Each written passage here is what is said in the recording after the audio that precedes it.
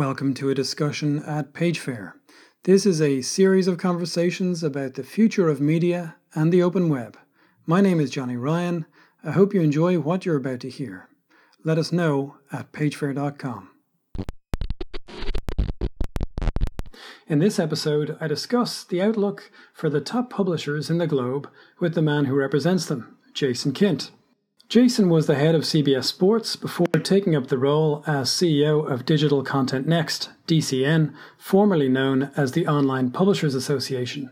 DCN represents a mix of the most prestigious and the most popular publishers in the world. That includes people like the New York Times, the Financial Times, Bloomberg, Disney. Let me suggest that you're unusual. You're unusual for a trade body CEO in that you're taking positions quite conspicuously that are ahead of your members, it seems to me.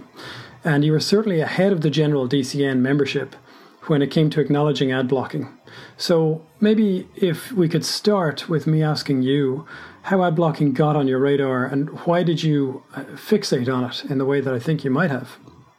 So, ad blocking came on our radar just after I came aboard DCN, which was about 2 years ago, late 2014.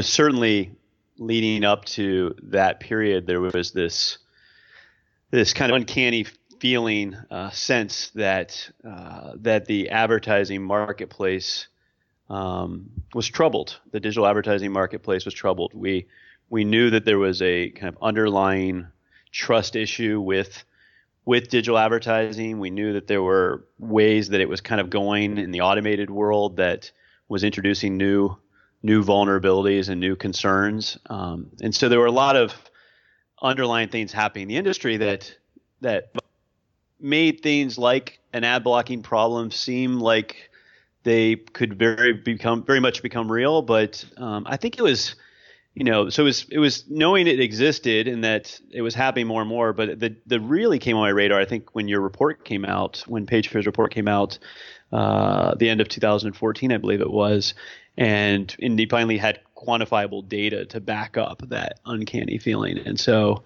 to the question about trying to be a little bit ahead of this one, which really for us is trying to navigate the future. That's very much a part of our charter as an organization. We've got 75 members, and it includes, the big companies that have been around for centuries, but it also includes the new native digital companies, the small companies, the emerging companies. And, in our charter, regardless of history and whether or not you come from magazines or televisions or newspapers, or you're a new brand on the web, is to figure out and help navigate the future so that we can have a healthy content ecosystem. And so that's the next in our name, if you will. And that's our charter, is to be ahead and be more of a thought leadership organization. You mentioned the consumer there. At that first roundtable in the Financial Times we organized, and we had all sorts of people there, including you for DCN and others like the World Association of News Publishers and the INMA and IB UK and Mozilla, etc. I remember in setting that up, the group I didn't have in the room, the people I didn't think to invite, were the consumer groups. And you told me afterwards we wouldn't get to a solution if we didn't have the consumer groups in our deliberations. I remember taking that to heart. But I do remember thinking that it was unusual for the head of a big trade organization to be so focused on putting the user first. It's highly admirable. But again, I think it's unusual. So is that something from your background, or is it something specific to this problem? Where does this consumer focus come from? I spent about 2 decades operating digital media businesses. And something you learn, particularly as a media operator that goes direct to consumers, is that innovation is accelerating. Disruption is the norm. Change is the norm. And the only way that you can constantly stay ahead of and thrive is to actually have an uncanny understanding of your consumers' needs. So you need to know better than any other brand or product what the needs of your consumers are, and in particular, which needs aren't being fulfilled, and deliver on those. And if you can do that at your core and your mission every day and keep your team focused on what those unfulfilled needs are of the consumer, then you can move with the change. And when you look at content businesses, that's really what makes them so valuable and their brand so valuable is their ability to, regardless of the disruption that happens in distribution, whether it's over,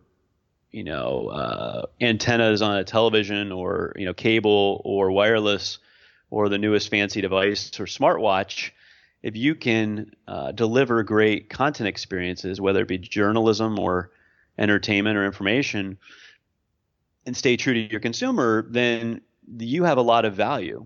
That's your core art, is your storytelling. And so that's just something that's been learned over the years. When I look at ad blocking, it is a consumer problem, and it's very easy to get distracted by being upset about the business models of certain ad blockers, to get into a rage about how that's affecting your business.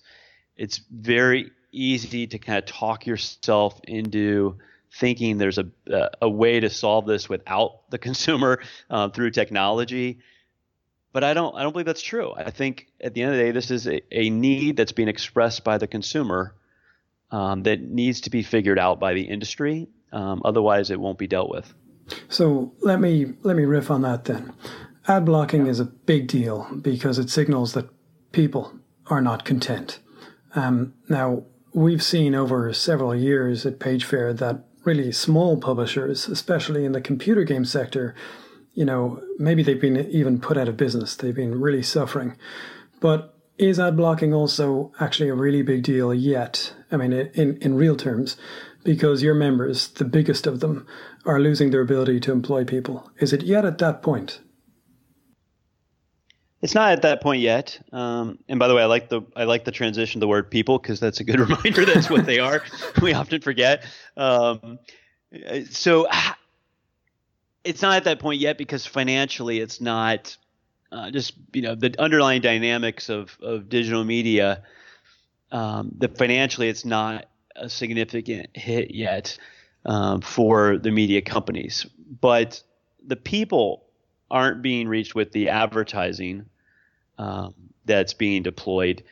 If it starts to affect the actual ability to, and the relationship with with the user or the people, then it becomes a bigger deal. And so these decisions that are being made by media companies in light of ad blocking before it becomes a financial issue are very important. And if you've got a group of people that have said, hey, I'm not comfortable with the current experience or the terms of the deal, so I'm going to use an ad blocker, and now you're blocking them out from using your product. You're saying to them, if you have an ad blocker, you can't use my site, which is a perfectly rational move, and a fair move that a publisher has the right to make.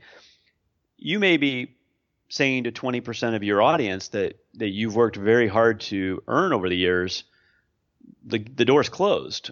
And so you're ending a relationship, which, by the way, we spent better part of 2 decades deliberating on things like subscription walls that involve the same dynamic, where you're saying, if you're not willing to pay, you can't use my product anymore. So we shouldn't take that decision lightly of turning away audience. Much the same if you can't control the rest of the wider web or come up with real solutions, those people are going to turn into lost revenue in the next few years. And I do believe the math that at the current growth of ad blocking, which is fairly linear, let's say it's 15, you have better data than me, but let's say it's 15% or so in the US and nearly double that in parts of Europe. Within 3 to 5 years, it becomes a significant financial issue. And do you mind if I jump in there? Yeah, go ahead. Listeners may not be familiar with some of the norms of the publishing industry, so it's worth them learning about where the revenues of a publisher really sit. So I guess the first thing to explain is that not all ad views are of equal value. And as a result, publishers, at least most of them, have a buffer between the first impacts of ad blocking and the highest earning ad impressions that make up the core of their value. So you can visualize a cliff between the advertising space on a website that is sold, for example, at a premium by a publisher, and remaining space that it can sell at a premium and is sold more cheaply elsewhere. And sometimes the difference in the value between one ad and another could be very large multiples. And what that means is that publishers who sell part of the views they receive to advertisers at the high price and the other part of the views they receive at a lower price actually almost can wait to some extent until the ad blocking percentage that they're experiencing starts to eat into that higher price. And it could be that for some publishers, they actually have a significant part of their advertising that they can't sell at all. So, Jason, it sounds like you're saying that 3 to 4 years from now, and I think the rates we're seeing are probably closer to 18 to 20% at this point, but we haven't gone through the figures properly yet to know that. 3 to 4 years from now at this rate, you think it's going to be eating into core revenue. Is that what you're saying? That's exactly what I'm saying. If left unchecked, I mean, all this needs to be caveated with left unchecked. And, there are many people that say, any marketplace deals with these issues and the marketplace will deal with it. And so that won't happen over the next 3, 4 years. The industry is already doing different things that will change that pace. But that's, you don't want to sit back and just think, okay, that over there is enough, or that organization over there, they've got that for me. They'll take care of the problem. That's a dangerous proposition. Now, I mean, there's a segue there into Lean, Lean, the acronym that describes I guess it's in a larval stage, but a standard that the IAB is proposing for advertising on the web. And it seems to me that Lean has a lot of promise, but it's basically table stakes. Lean is what ads should have been all along. And it doesn't have a focus on the part of the web where the blocking is happening. It doesn't have a focus on the blocked web. It applies to the entire web. And essentially, Lean seems to say to me, don't do, or please stop doing, very, very stupid things. But it doesn't say do smart things. Yeah, I mean, the IAB as an organization is absolutely the right group to be coming up with, a program to try to attack this problem. Or at least they should have one, right? Because they represent the advertising industry. Many people have commented on a lot of these issues surfaced because of ad technologies and automation.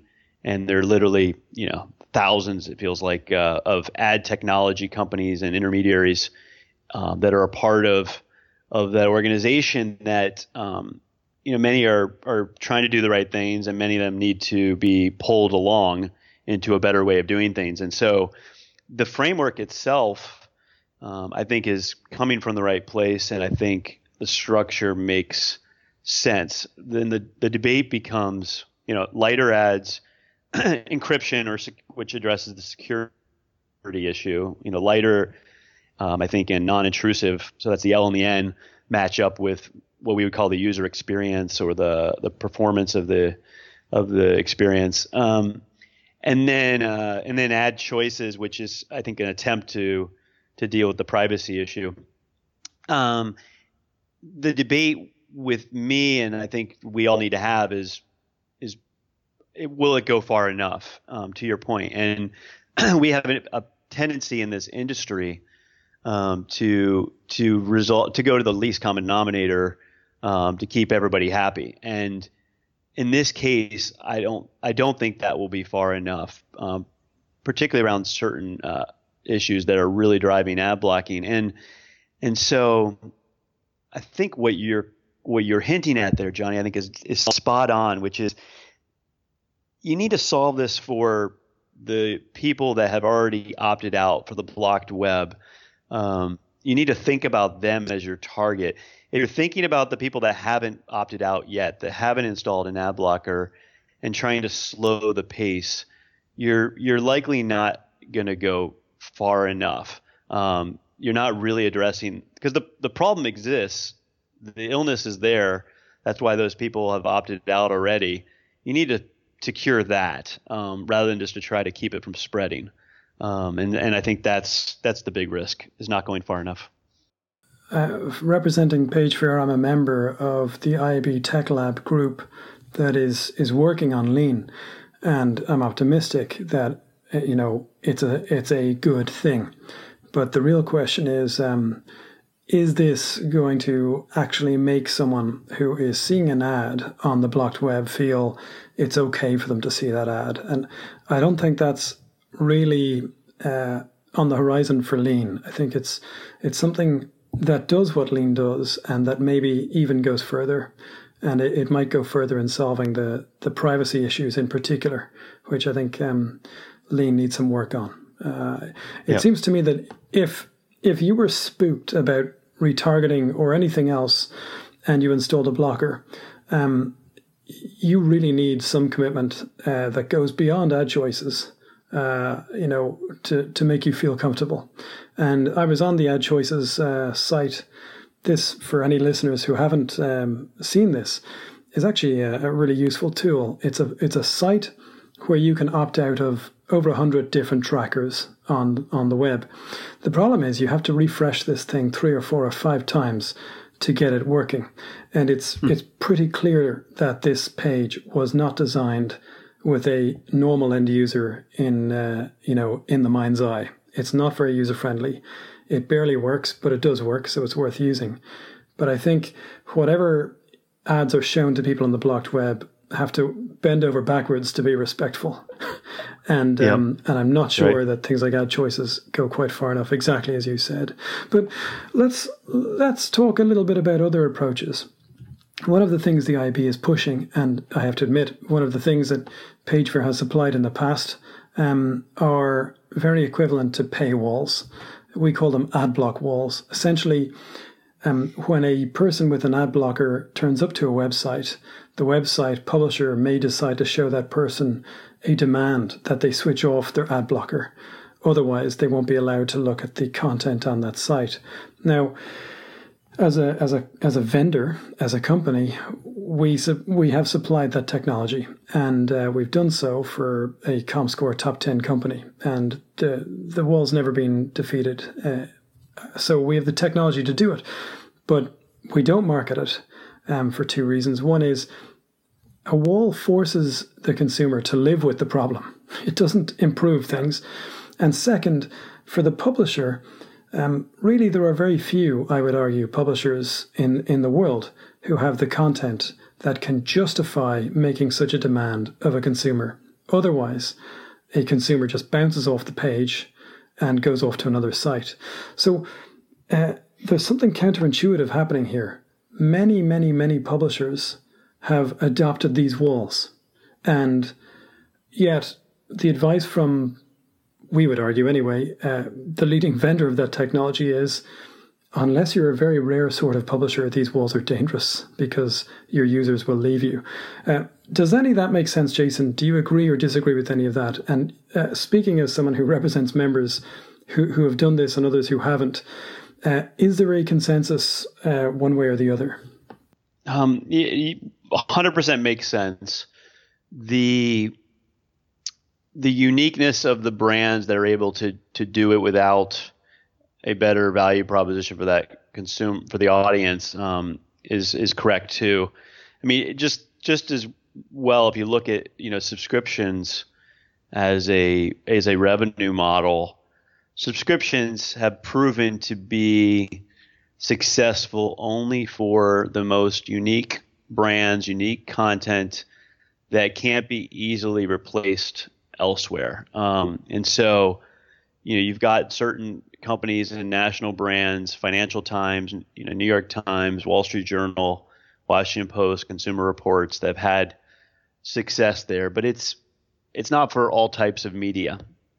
And even unique entertainment content, we've seen success there. And so if it works for subscriptions, then you may have a chance in putting up that sort of wall for the ad blocker audience.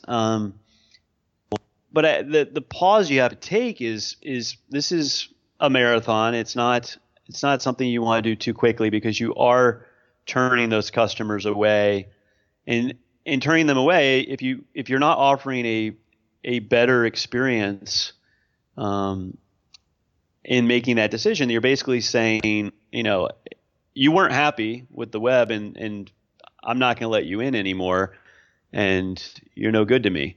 And so there's a lot of risk there that, my caution to our members has always been just make sure you're really thinking that through. And certainly, I think our members have a fair point that we've called it a tragedy of the commons type issue, where the problem is caused much more by the rest of the wider web. Other experiences out there drive people to install an ad blocker. And, many of our members have some of the more premium experiences out there. But unless you're really nailing it on really all three areas that we think cause ad blocking: user experience, security, and privacy, then it's a tough decision to make, to be outright turning them away. So yeah, I absolutely agree with the point you're making. The one thing with I think it's this is not moving on from the lean acronym. This is the deal acronym, I believe, from the IAB. My reflection when that came out, whereas I said the lean was, I thought, a really great framework, and let's just make sure we put some teeth into each of them. And I've been very vocal about my concerns about the privacy and data one. The deal acronym, which is really focused, if you look down through it, is focused on things that serve the publisher and the advertiser. There's very few tactics that really create more value for the consumer. All those options that are kind of laid out are I would argue net negative for the consumer. They're go away, turn off your ad blocker, give me money.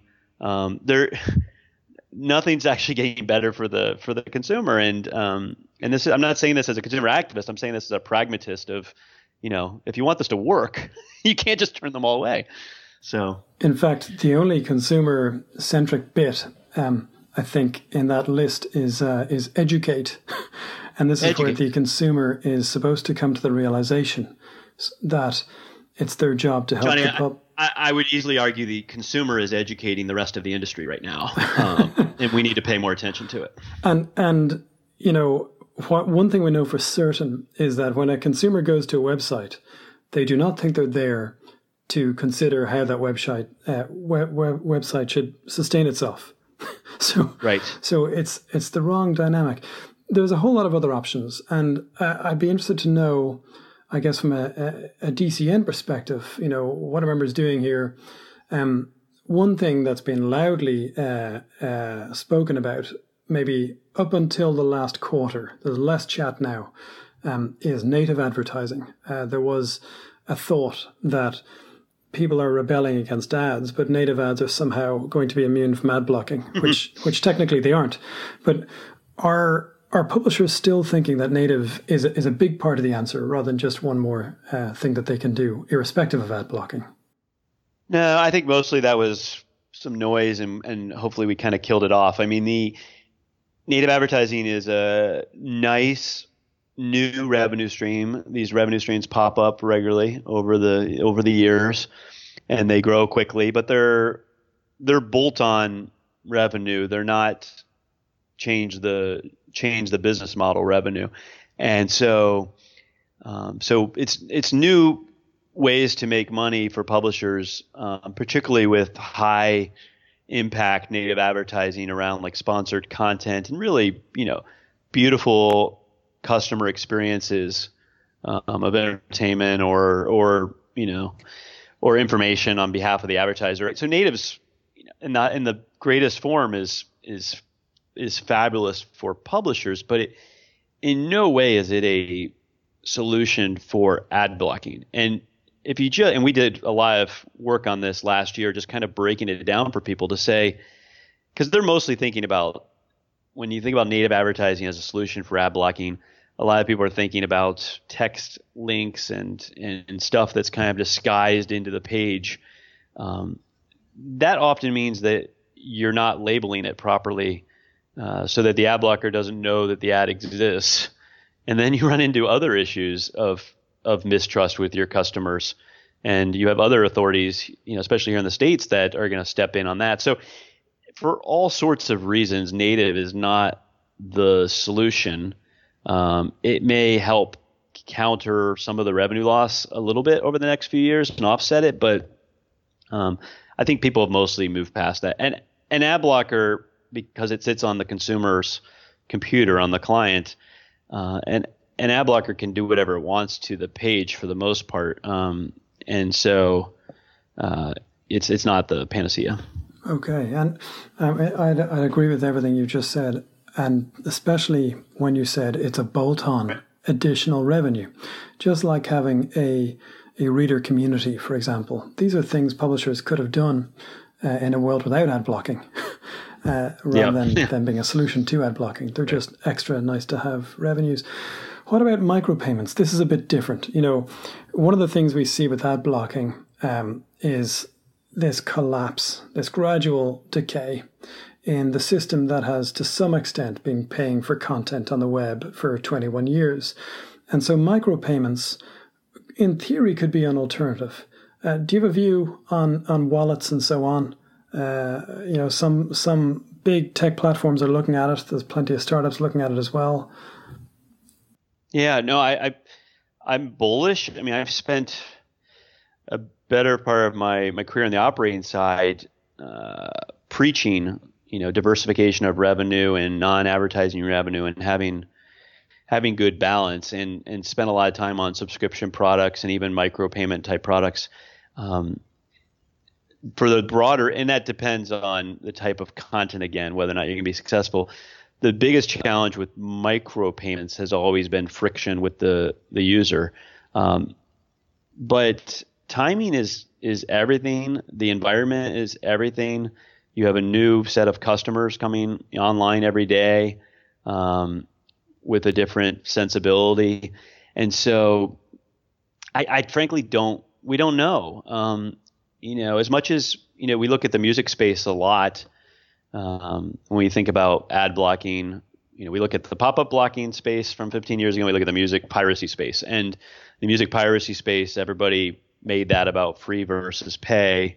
And it's different, obviously, in ad blocking because it was clearly an illegal product offering, but it was about free versus pay, and that's what the industry was focused on. But then everyone kind of moved along and understood it wasn't really about free versus pay. It was about portability and debundling the album, and micropayments took off with iTunes. So because they lowered the friction of the purchase and with a better consumer experience. And so, can a Blendle, which has had some success in Europe, or other companies, there's a lot of new VC money going into subscription models and micropayments now because of ad blocking. Can something come along and offer a better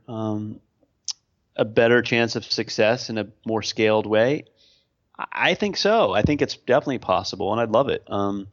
I've been asked this many, many times, and I always say I hope so, but I doubt it. I don't say I don't know. I say it's highly unlikely, and the reason in my mind is micropayments as a utopian concept have been with us since Ted Nelson invented hypertext. That's decades. Yeah. And he never got it to take off. And we keep seeing, great white hopes that don't quite make it. I am optimistic, Jason, and I share your sense that there's a need to diversify revenue, which is strange because, of course, we're in the business of serving ads.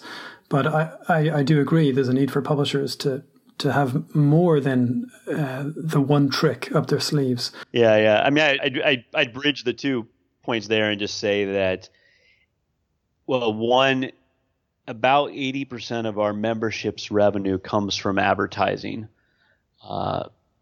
So maybe there's a chance to diversify that a bit, while at the same time, there is a lot of media subsidized and paid for by consumers' attention and people's attention, and just that trade-off of trusted attention with that media that the advertiser wants to also be associated with. And so micropayments or subscriptions, it would be great if they be successful. It's a very important thing to diversify, but I would also plan for what you're describing a bit, which is it's a hope. It's a hope, but don't count on it, and therefore we also need to solve the advertising problem. There's no way to bet on just one horse. Okay, well, let's talk about that. And every time you and I meet, we're always talking about this last thing, which is what do we do with advertising? And I think we're on the same page, which is that it's okay to show ads to people who have installed an ad blocker, provided, and there's an awful lot of provisos, provided that the ads are solving the issues for the consumer that led that consumer to install the ad blocker in the first place. This sense that a premium publisher is very, very likely to be collateral damage, that a user installed an ad blocker when they were on some terrible website, and that the ads on a premium publisher's website are probably better even before they're improved. But that if you show improved ads that don't jump around the screen, that don't snoop on the user's data, ideally that respect do not track in a reasonably aggressive sense, that actually that's something that the consumer should be expected to live with. And if they don't want to live with it, well, it's up to them whether they want to visit the site or not. But a publisher would be a fool to turn them away in the first place. Now, I think you share that view, but maybe you don't. No, I agree strongly. I agree strongly. So advertising, the publisher has a right to serve advertising to the audience. If they have an ad blocker, the publisher has a right to say, no, you can't come into my site. By the way, the consumer has a right to have an ad blocker. People have asked me if that's unethical, and I say absolutely not. As long as the publisher has the right to say, I don't want to do business with you. And then the publisher, if the audience comes into their site and has an ad blocker, and the publisher goes ahead and still serves advertising to that audience, I think there should be some sort of disclosure about that and why they're still getting advertising, and that advertising should meet the consumer's expectations. And if it solves for the issues of a better user experience, security, and privacy, then I think it's okay, and I don't think the audience is going to have any issue with that either. That's part of the value exchange. That's why I've often said that I think publishers, if they look at ad blocking in the right way, and they say there's, here in the United States, we've got, you tell me, but probably 45, 50 million installed ad blockers devices. That audience, if you look at that audience as an opportunity, flip it around, and give the head tilt to me of like, how are you possibly calling ad blocking an opportunity, Jason?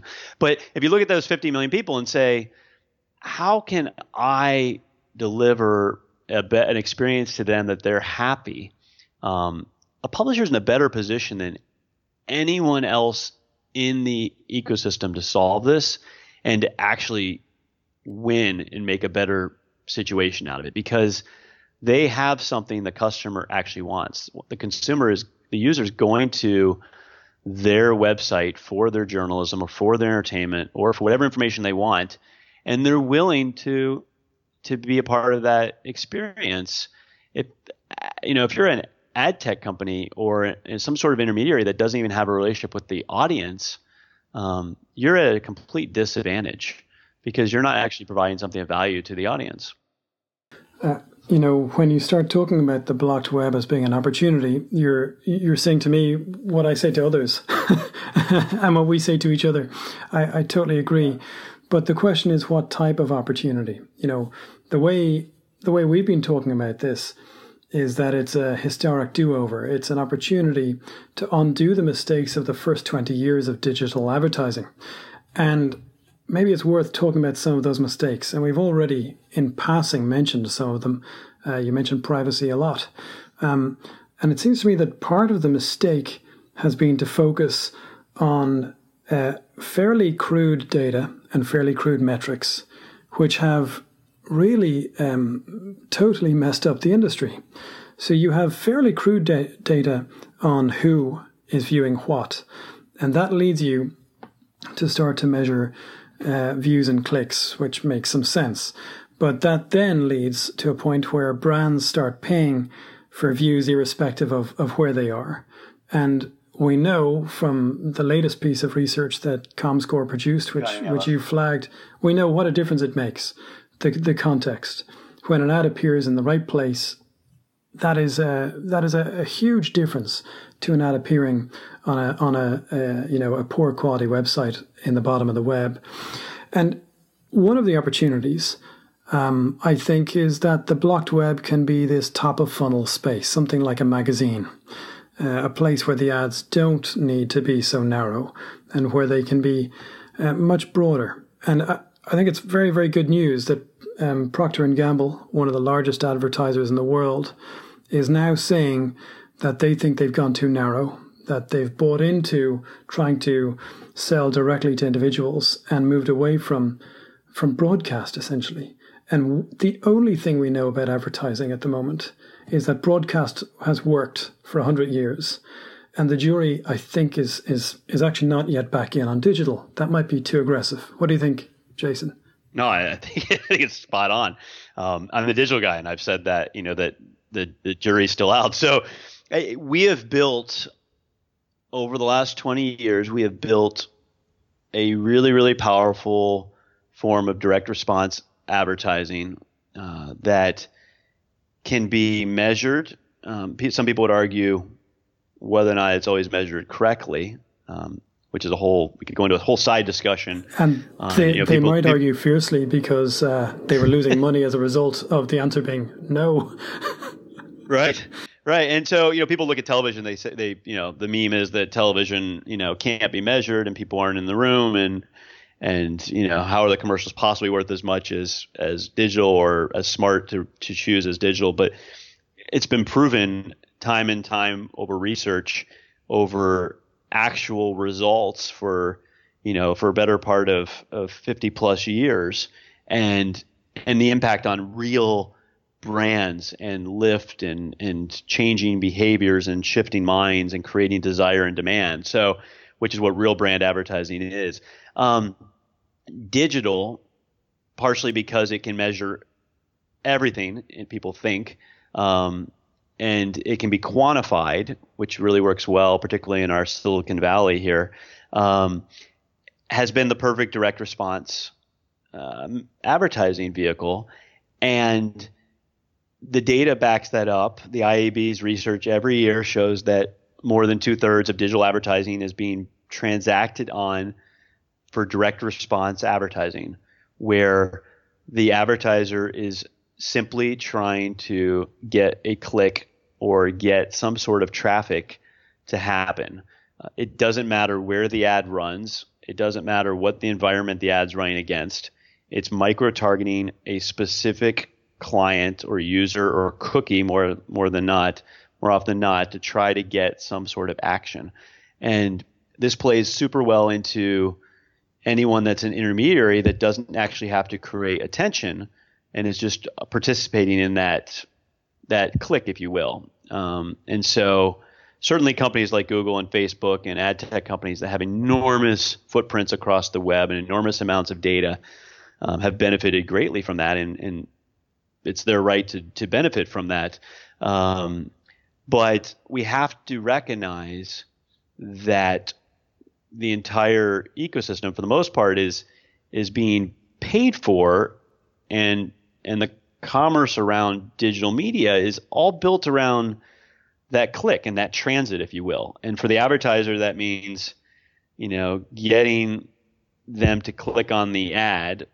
For the consumer or the user, it means getting them to click on a link. And all of these things introduce often a bad set of incentives. The advertiser doing whatever they can to get that user to click on the ad, and rather than shifting their minds and making them have a good feeling about it. And the publishers, or at least the platforms, aren't really worried about creating attention and good context for their audience. They're just trying to get them to click a link. And a lot of publishers are just trying to get the user to click a link so that they can actually play in the game of driving traffic. So you end up with clickbait and other issues. So we've built a business around transit rather than actual attention, and I think that's a problem. That's a nice way to put it. Well, you mentioned Google and Facebook, so let me take you back to 1970. Ralph Lee Smith wrote an article in 1970 called "The Wired Nation," and it predicted that coax cable, which was, it was spreading across the US, that this new cable enabled two-way communication between homes across America and the people who were speaking to them down the tube, right? The TV producers. And what Ralph Lee Smith predicted, he was a utopian, was that coax cable would create a revolution where the user spoke back, right, to the broadcaster. It was the end of broadcast. Now, ultimately, what happened was that the networks, many of whom are now your members, any who matter are your members, came to dominate that medium very, very fully. Now, with the rise of the internet, utopians again believe that the next medium, the internet, will have many, many winners and will be beyond the control of a few big players. And I was, and largely still am, among those utopians. But as you pointed out in your research recently, Google and Facebook together took 90% of the growth, I believe, in digital advertising in the first quarter of 2016, this year, leaving other publishers with a mere 10%, of which something like 5.5 might then be lost for some part of that to ad tech. Is this not just, and it's a very unfortunate case of me using this word, but is this not just inevitability, that it goes around and it comes around? I don't think so at all. I mean, I think, the comparison to where TV was right before cable took off, there was a lot of control in the marketplace. It was dominated by just a few players, and they had broadcast channels, and they dominated it for a while. They controlled much of the television marketplace. The distinction and somewhat the concern for why we need to make sure this is a bit different is that they actually created content. The broadcast, so a platform without content is nothing, right? I mean, sure, you can find out when your friend's birthday is, and certain other information, but I think we all would agree that without journalism, entertainment, and depth of information, searching on Google would not be very useful, and sharing with your friends on Facebook would not be very useful. Much the same, rabbit ear antenna on your TV without the broadcast networks, pretty useless, and cable, never mattered without the advent of MTV and ESPN and all these great brands that actually provided value to the customer. Facebook and Google don't create content for the most part, and the distinction that we have now is they're actually able to see most of the entire web. They're able to collect data on what's happening across the web and leverage that at scale, that they don't need the content. And so the depth and breadth of the data that is controlled by just two companies, and you've got a bunch of other kind of intermediaries and ad tech companies that are trying to compete, and even bandy together to compete. But for the most part, two companies control much of the data. They've got the scale, they've got the data, they've got the equivalent of what were the pipes. They see most everything, and the content then is proving to be less necessary in the current dynamic. I do think that gets solved. How it gets solved is the question. But a industry in which 90% of the growth is going to two companies, an industry where over 70% of the advertising marketplace globally, if you back out China where they don't operate, goes to those two companies, that's not healthy. It's just not. And you're describing a world in which the can of Coke is free, but the straw is expensive. The straw Right. manufacturer makes the money. So have you any thoughts, Jason, about what you do to solve that big problem? And I think there's two things that are happening that are early in their discussions that I think matter, and I think certainly the solutions to ad blocking that involve honoring consumer choice. I think the data piece and the privacy piece. Privacy is a need for the consumer. We all, I think, understand that, and it varies in the degree of how much the consumer cares or how much the regulators care, depending on the country. But let's put that aside. The actual data and the economic value of that data, which right now is controlled by the straw drinking the Coke, to use your analogy,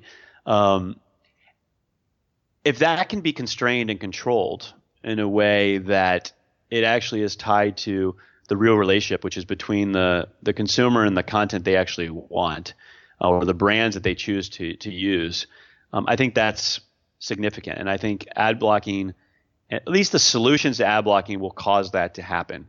You can't solve the latency issues that people are upset about, the performance issues, the vulnerability and security issues, and the privacy issues. All three of those all involve having less intermediaries, less ad tech, less data creeping, less direct response advertising. Let me finish off with maybe two, maybe three questions, depending on where we get with these two. We don't differ on many areas, but I think we differ on Facebook's recent move. You have a different take. So I'm referring here to Facebook's decision to show ads to people who have installed ad blockers. I think you think Facebook is on the wrong side of the argument because they aren't fixing the consumer problem. Whereas we think, certainly I think, that users weren't blocking Facebook's ads in the first place, that they were collateral damage, and actually that Facebook are stronger on privacy than most. I'd say they've probably got a lot of their house in order for GDPR already. I wouldn't be surprised. And their UX is good too. So why are we in a different place there? And there's also a selfish reason, which is that as more publishers start to get traffic through from Facebook because they've advertised on Facebook, what's happening is, you'll be interested to know, publishers are coming to us now and saying, we suddenly have a spike in the number of ad blockers on our website because ad blockers are seeing ads for us on PageFair. On Facebook. They're clicking on those ads on Facebook, and those ad blockers are now coming onto our sites. And we're trying to figure out how to sustain our business, and monetize them. I hadn't thought about that. It's interesting. Yeah, it was a surprise, actually. So it's driving up let me make sure I understand that because Facebook's now serving those ads to users of ad blockers, they're now getting through to the publisher sites. So it's actually driving up the ad blocking audience on the publisher sites. Fascinating. Yes. So it's a net positive, actually, because these are views the site wouldn't have had. Yeah. But now the site needs to figure out how to monetize them in a responsible way. Yeah. Interesting. I don't know that we're in totally different places on this. I think probably because of our perch and our responsibilities in the industry, and our approach to it, maybe there's a slight. We're taking it a different direction a bit. Let me break that down. So, any publisher again has the right, I think, to serve ads to the user of an ad blocker. I think it behooves them to make sure that their ads are secure, good experience, and privacy friendly before they do that. And Facebook, you can argue, is doing that. And I don't disagree that Facebook, their ads are, and their ad tech is some of the best on the planet. They have great security, and they have great privacy controls for their audience on the Facebook site, which is what we're talking about. Facebook, the data that Facebook collects on their site, completely within their rights. The user is using their site, and they're providing that data whether or not it's a good idea or a bad idea, it's up to the user. I certainly provide a lot of my own data. It's Facebook's right to have that data, to use that data, and give the user controls to make sure the user is happy and keeps using their site. They are masterful at that. They've done a great job. So that I think that's still in agreement with you. I think where I come at it differently is, does this move help the ecosystem overall? It helps Facebook generate more revenue. It helps Facebook's business. It doesn't help make users less likely to have an ad blocker. It doesn't inspire the industry. If anything, it inspires the industry to use tech to fight ad blocking, which almost anyone in the industry is at a significant disadvantage versus Facebook. They've got engineering resources and scale to fight this one in a way that no one else can. I mean, you're literally going against the open internet, and so there's only a few companies that can do that. And I think small publishers in particular are at a significant disadvantage, right? They're going to basically if you're a small publisher, your premise is, if this works for Facebook, then you're going to have to become a brand that just lives on Facebook and share 30% of your revenue or whatever it is with Facebook. Let me jump in there. That's not really the case, or I would certainly argue against it. I mean, Facebook made a decision to go in reasonably light in what they did, and were easily outmaneuvered in the first instance. I think they will win ultimately. But for them, this is a new engineering challenge. They haven't tried to, work on ad blocking ever before. So they're at the same disadvantage that any new entrant is. A small publisher could be working with us right now and have their ads showing on the blocked web in a way that Facebook's has and has not. So, I think my view on this, but it's actually proven fact with publishers. The technical problem of ad blocking is solved and has been for quite some time. And I don't think Facebook puts smaller publishers at the disadvantage of not being able to amass Facebook's resources. I suspect what Facebook did was they put a small team on this and gave it an initial try, and they'll learn as they go. I think that's right, Johnny. But I think the small publisher is at a disadvantage unless they have someone else. And in this case, maybe it's a page fair, right? So you're dependent on somebody else to fight your battle, and there's always a cost to that. And so that's not good. And Facebook has other lock-in and controls. Just again, look at the market dynamics, the growth, the 1.5 billion or whatever users, and the percentage of the revenue growth. They have got controls in which they can fight it both economically and from an engineering perspective in a way that many can, I guess, is what I'm saying. But back to, I think the thing that bothered me about this move is I think it only helps Facebook. And I do believe, and I've said this many times in the past, that industry leaders have a responsibility, especially when we're evolving and shaping the future for journalism, entertainment, and news. And when journalism, let me say journalism like 4 or 5 more times, that has a significant impact on our world and our audience. They have a responsibility to be leaders and to do things that aren't just selfishly in their interests. And I know selfish is a strong word, but if it only helps them and doesn't actually help the ecosystem, or actually works against the ecosystem, it's selfish. And so Facebook, I agree, has great privacy controls and a fair, healthy trade-off on data on their own website. They also collect data across the entire footprint of the web through their like button, even when the user doesn't click on it. So everything you do on the web, if there's every page view, if there's a like button, they're collecting data even when you don't click on it. Completely outside consumer expectations, I would argue, and has to be a part of the mistrust in the advertising marketplace, some piece of it, this kind of data collection. And other people take that cue and try to compete with Facebook in collecting that same data. And many do it in more nefarious ways of we could go down a rat hole of canvas fingerprinting and all sorts of nefarious things people do. Verizon doing what we call zombie cookies to try to track what people are doing over their wireless.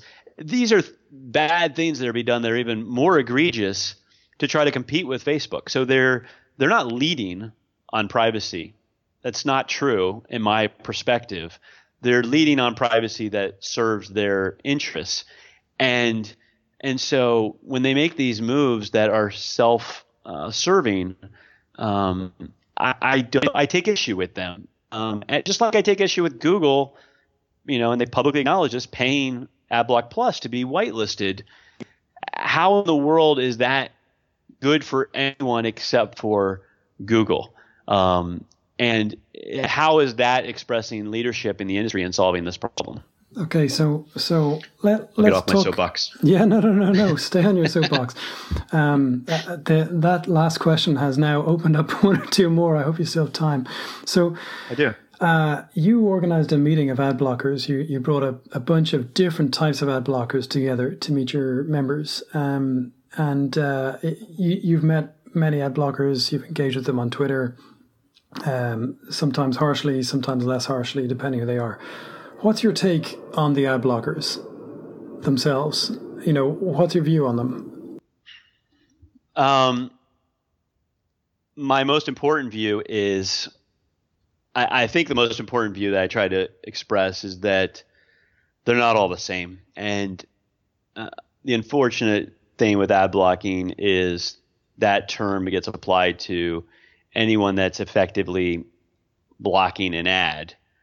The reasons behind why the ad is being blocked are super important, and the motivation are important. And so you have to be able, if you're going to really solve this problem and work towards solutions, you have to be able to listen to, I think, everyone, even the people that you don't agree with.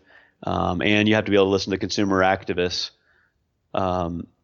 And you have to be able to listen to consumers, but individual consumers, you can't design product for individual consumers.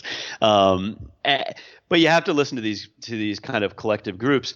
And ad blockers, whether or not they're for profit or nonprofit, whether or not they're solving for privacy issues or security issues, or just to block the actual visible ad, whether or not they're doing it to make money and extract value out of not blocking the ads, whether or not they believe that the experience is screwed up, where they sit in that ecosystem and unpacking what they're really, really doing is more important than anything, because once you unpack it, you start to get to real potential solutions and ideas and consumer needs that are being fulfilled.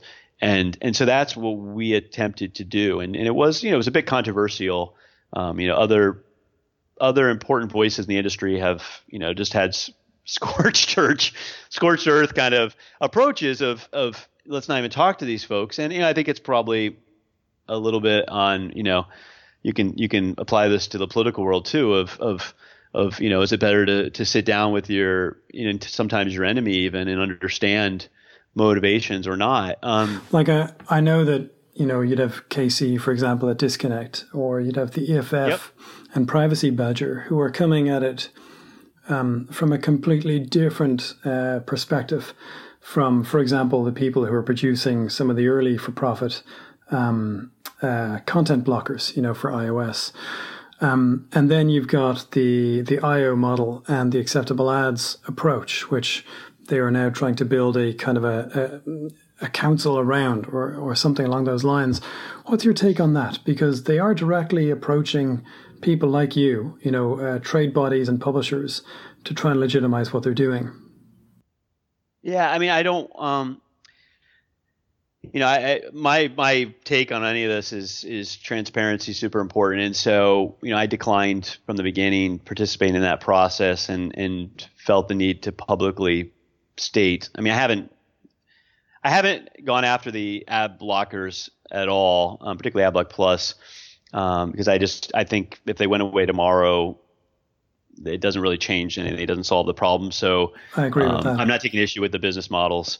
But I felt like I needed to publicly explain myself. And my concern there is just, unless you're actually transparent in how you're making money and why, what the motivations are, you're coming at this from a significant amount of mistrust. And I don't want to trade off on what I think is our core value as a association and our membership, which is brand trust. And so our responsibility is to make sure we maintain the trust of the industry and the consumers and the advertisers, and to grow that. And so if I can be in a thoughtful discussion, even with people across the table that I may disagree with, I'm there in a heartbeat.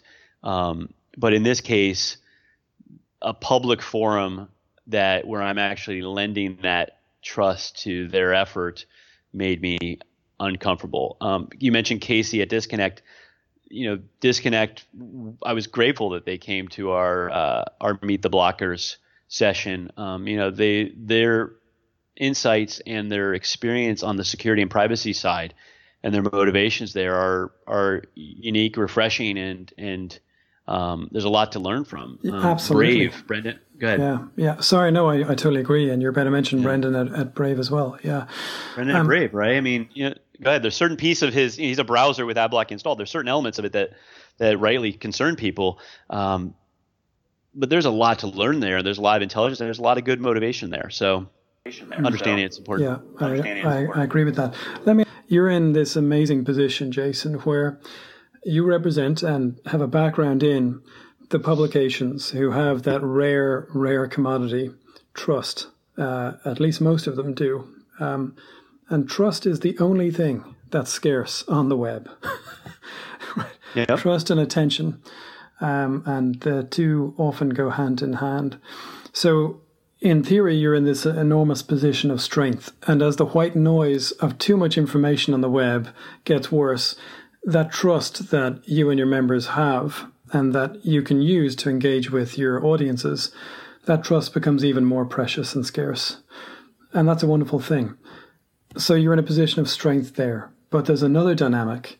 In the other dynamic, there are advertisers, so brands, who are frenemies with their own agencies. They aren't getting along very well, but neither of them are directly affected by ad blocking in the way that publishers are, yet anyway. Unless they view ad blocking as an opportunity, which they should, they aren't yet really directly affected by it quite as acutely as the publishers. And then there are the tech platforms who you've already discussed with me. And in a way, the publishers are actually at the receiving end of pressure from all of those parties, from the brands who are advertising, from the agencies who place the ads and who design the ads, and also from the tech players. And the publishers are also receiving pressure from the consumer who's demanding better and who's blocking ads. So you have this amazing position where you have this trust, this incredible resource that pretty much nobody else has anymore. At the other hand, you're almost last on a chain of the dollar when it comes from an advertising brand. And it takes a while for it to get to the publisher. And by the time it gets to the publisher, everyone else has had a bite.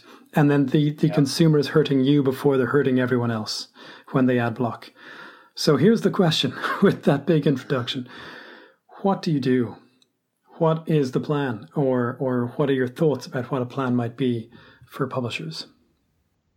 I'll give you the latter. And I can't give you the first because there's some stuff we're working on that is not ready to talk about yet. There's some stuff that we haven't figured out yet, right? We very much rely on we call ourselves a think tank in many ways, and we rely on our membership, and we rely on the rest of the wider web and smart people, including like yourself, to to educate and challenge and help us think of new ways to approach this.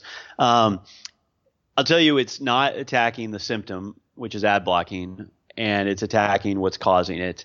And I believe strongly that what is causing ad blocking also is creating mistrust with the advertisers. And so I think you're absolutely right that for the most part, advertisers and agencies they're not really concerned with ad blocking because it's not taking any money away from them. It is at some point, it's taking audience away from them, and they're not able to reach certain audience unless they go through certain channels that already control much of the advertising on the marketplace. So maybe financially that becomes risky for them. I don't know that they've woken up to that. So the agencies, and they've got big concerns already around other issues like fraud and viewability. So the agencies aren't going to be that concerned unless it's a way to help negotiate a better price. I think the leading agencies may use this as an opportunity to actually show off their creative capabilities and create a better web. But as a general group, not as concerned, and I think that's totally fair. On their part, they've got plenty of other things to worry about. The advertisers also, same reason, aren't going to care much about ad blocking, but that's the symptom again. So the cause, I think, is actually very much in the bullseye, particularly the advertisers right now. If you study, there's been a little bit of this in the UK, but certainly here in the States, if you study what the marketers have been researching here, particularly around transparency in the ecosystem with the agencies and the ad tech ecosystem, they put out. I encourage anyone who listens to this to look up the Ubiquity report that the ANA put out, which is our Association of National Advertisers here in the United States. That report very much is focused on where is my money going, who all is taking a piece of that money. Who are all the intermediaries involved in serving advertising? Where is all the data going? And what value am I getting in return for that data? And then what's my recourse? And essentially it's a debate over, are you my agent or are you a principal? And are you the steward of my money? And so this is, at the end of the day, this is the advertiser's money. And as they get focused on where that money is going, where that data is going, and getting more value out of it, I think that actually helps solve a lot of ad blocking. And so, circling back to your nice words of, I do feel like our brands are more trusted than any brands out there. We talk about that. We talk about why it's important to continue to earn that every day and not let it erode, because it comes from really hard work, and as soon as you start to relax, you'll start to lose some of that trust, and if you do the wrong things, you'll start to lose it. So that focus on making sure that the consumers and the advertisers are getting more value back than they're putting in, which is really what I think is kind of core to trust, is absolutely critical, and I think it will work in their favor. I think this is all opportunity ahead for companies that have relationships with audience and advertisers. And I suspect we're going to look back, I think I've said this to you before, a few years from now, and especially publishers are actually going to be quite thankful, I suspect, that ad blocking happened, because it will clear out a swathe of the middle parties, exactly as you describe, who stand between they and their viewers, their visitors. And it'll also, I think, in a sense, put a shape on what we've had over the last 20 years, bring the digital marketing business that a lot of publishers are reliant on much closer, it seems to me, into conformity with the model of print and also broadcast. And if I were still, as I used to be at the Irish Times, I would regard that as a very, very positive thing. Jason, thank you so much for joining me for this podcast. It's been great to have you, and thanks for working with us so much over the last few years on this problem. Oh, absolutely. Thank you for having me, and I appreciate your leadership in trying to solve this problem. Thanks for joining me.